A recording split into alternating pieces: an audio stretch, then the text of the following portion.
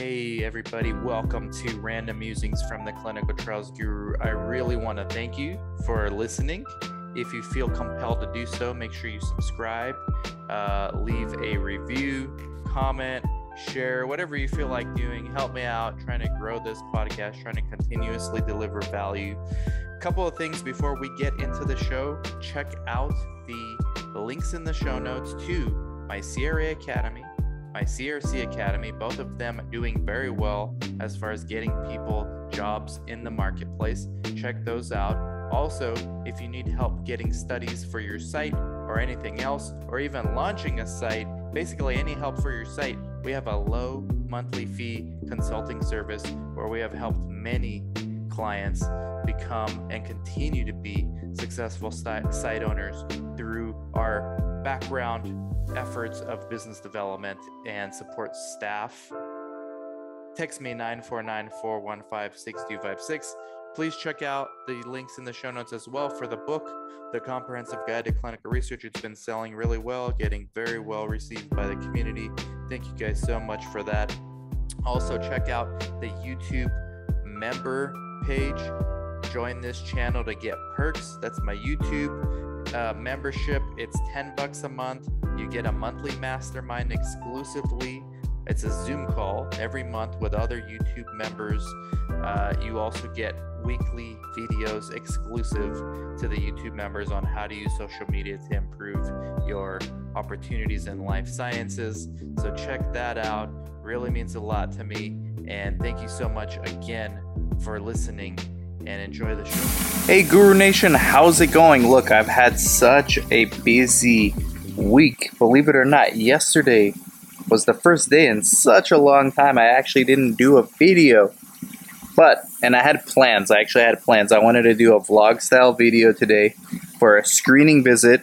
It would have been Desiree's first screening.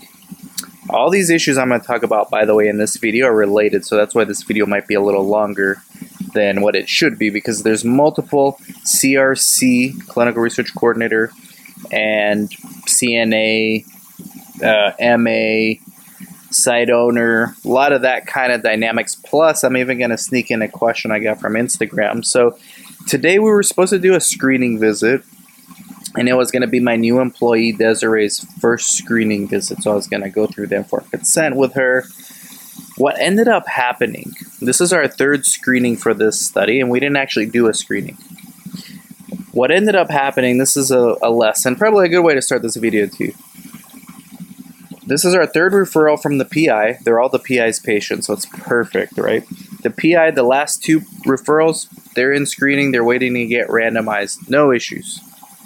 This one, same thing. We assumed, okay, PI checked, everything's good to go, patient's good to go. What ended up happening, and this is really good, this is why Jaime Valles is our sub-I, he's a nurse practitioner, you've seen him in the videos, but really all of us caught it, myself, Desiree, and Jaime. The patient was on a prohibited med, so she needed 6 months to be off of that med prior to even coming into screen. So ideally, she should have never even been scheduled. But we didn't check because we assumed the PI did this checking, right? So, lesson learned, PIs are busy. They have good intentions. They want their patients to be in studies. Simple oversight. Nothing happened, right? We paid the patient. I felt bad, so we paid the patient, paid her like half of the stipend because she was only there 20 minutes. Gave her the informed consent, had a nice conversation with her, obtained some medical history because she's a patient of the PI already. So everything went well. We didn't commit any deviations, but can you imagine if we would have actually screened and, even worse, randomized this patient, which I know sites do this stuff all the time. Randomize this patient when they're not supposed to. And so that's a lesson learned, and I'm really glad Desiree was there, my new hire, CNA, because she got to see firsthand. It's one thing for her to learn these things in the CRC Academy because she just started the CRC Academy. Shout out to Monica doing a great job there. It's one thing to learn this in theory. It's a whole nother thing to be there in the room with the patient and experience it. And then I made it a teachable moment. I said, look, Desiree, if we were inexperienced, we might have screened this person, and then we would have gotten busy with other things, and we might have randomized this person, and then a CRA would have discovered, a good CRA would have discovered that we shouldn't have ever randomized this person because they needed a 6-month wash off of their med, and that would have been not only a deviation, that would have potentially put us on a screening hold on a brand new study, and that would have really got the PI like super upset because this is like a new business we have with this PI. So learning moment for sure, but we did the right thing. You know, we did everything the right way. So now we know, and this was another teachable moment, Desiree, from now on when we get a referral from the PI, or from any doctor for that matter, we need to check with the patient what medications they're on. So she definitely learned. The other thing I wanted to talk about today, what ended up happening, it was supposed to be like a 3-hour screening visit. It ended up being a 30-minute screening visit and then some teachable moments for the new employee. We have a site initiation visit for another study, and I wanted to kind of go on a semi-rant, and I'm not blaming the sponsor, the CRO, or anything. This is so typical of clinical research, and it's been so long since I've actually had my hands dirty, if you will, like actually doing these things. Everyone has good intentions. Sponsor wants us to get activated quickly. CRO, there's all these vendors. The problem with having all these vendors is, and especially when things are happening quickly, you're just being told like, hey, you need access to this, this, and this, and you didn't do the training for this, this, and this. Well, when you actually look at the details of what this, and this means, this, and this means different portal. First of all, you got to know what that portal is. Where's the link? Where's the URL? Then you need access to that portal, which not every staff member had. Then you need to sign in. Then there's sometimes issues with signing in, or issues because you're on the same portal with another study, so now they have to transfer over, import your profile to this study. There's issues. This doesn't happen that easily. On top of that, there's trainings for these various vendors. On top of that, sometimes these trainings for these same vendors have different logins. Like, go figure. I'm not going to put anyone on the spot and call out names. But there's vendors where you already have a login credential. But now to do training for this vendor, you need to have another login credential on some other website. How are you even supposed to know all this, especially when everyone's enthusiastic, rushing to get you initiated, and you're focusing on more important things like protocol training, pre-screening, figuring out how to not screw up when patients come in, how to not have deviations, getting PI and sub-Is to sign on all their regulatory docs. Like, last thing you want to worry about is, okay, thank God I found the vendor that I have to go get sign into. Now I go sign in. Oh, well, the training for this vendor is on a different portal, and who knows who's going to send me that, and I can go on a rant forever. Bottom line, another teachable moment. When you're a coordinator, you have to be super organized and pay super close attention to detail. Because a good coordinator, or I should say a great coordinator, which is not even me. I'm not a great coordinator. I'm a good coordinator because of the experience I have. I'm not great because I'm not organized. So I surround myself with people like Samantha Anderson, and hopefully our new employee Desiree, and our new intern Victoria, who are super organized. But a great coordinator is going to be organized and actually figure out what are the URLs for this stuff, who needs access to what, and just literally like map it out like a flow chart, and then send it to everybody and say, hey, I figured out, I've kind of pieced together, because you kind of have to be a detective and figure out all this stuff. Who's got to have access to what, who's got to do what. So it's less important for a coordinator in this situation to have medical background as it is for a coordinator in this situation to be super experienced.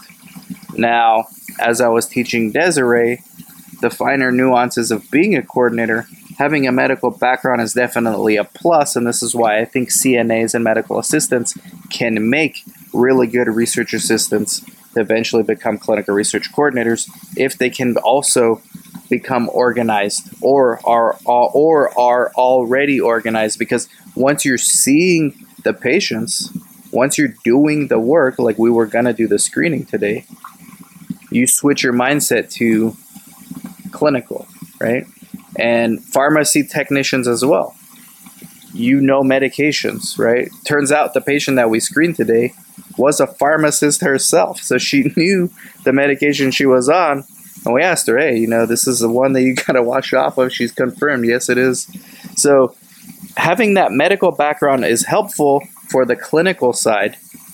But being a coordinator at a small company or even maybe a larger company where things are not that streamlined, certainly like in mine, a startup company, you got to jump around and wear many hats. So you go from regulatory, where you got to be super organized and structured and make sure everyone figures out what trainings and what portals they have to go to and how many vendors are associated with this study and then which vendors are associated with that study.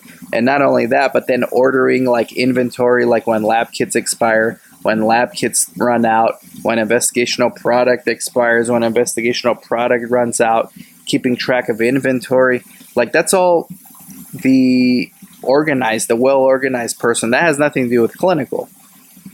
So that's the three facets of being a coordinator are patient visits, regulatory, and then investigational product accountability. And probably the fourth one would be interacting with CRAs or sponsors, which leads me to my next topic and update. Told you this video would be long, but hopefully there's people out there that can learn from this. Site selection visits. We just got, at the end of the day, I'm glad I stuck around till the end of the day because the PI, another PI that we have, came in, and at the end of the day, I was the last one there because I let Desiree go home. And he said, hey, I got a referral for another study for you. Boom. So I said, thank you very much. Had him sign a few things. And then as I was walking out the door, I checked my email on my phone, and I have a site selection visit that they're trying to schedule for a really good study. So guess what? I told my coordinator, you better learn quickly.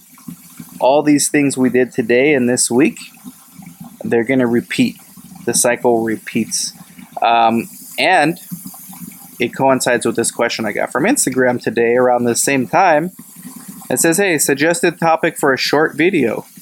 Would you still love the coordinator role working with a family practice doctor? That's literally me right now. If you didn't own the site. So no longer literally me.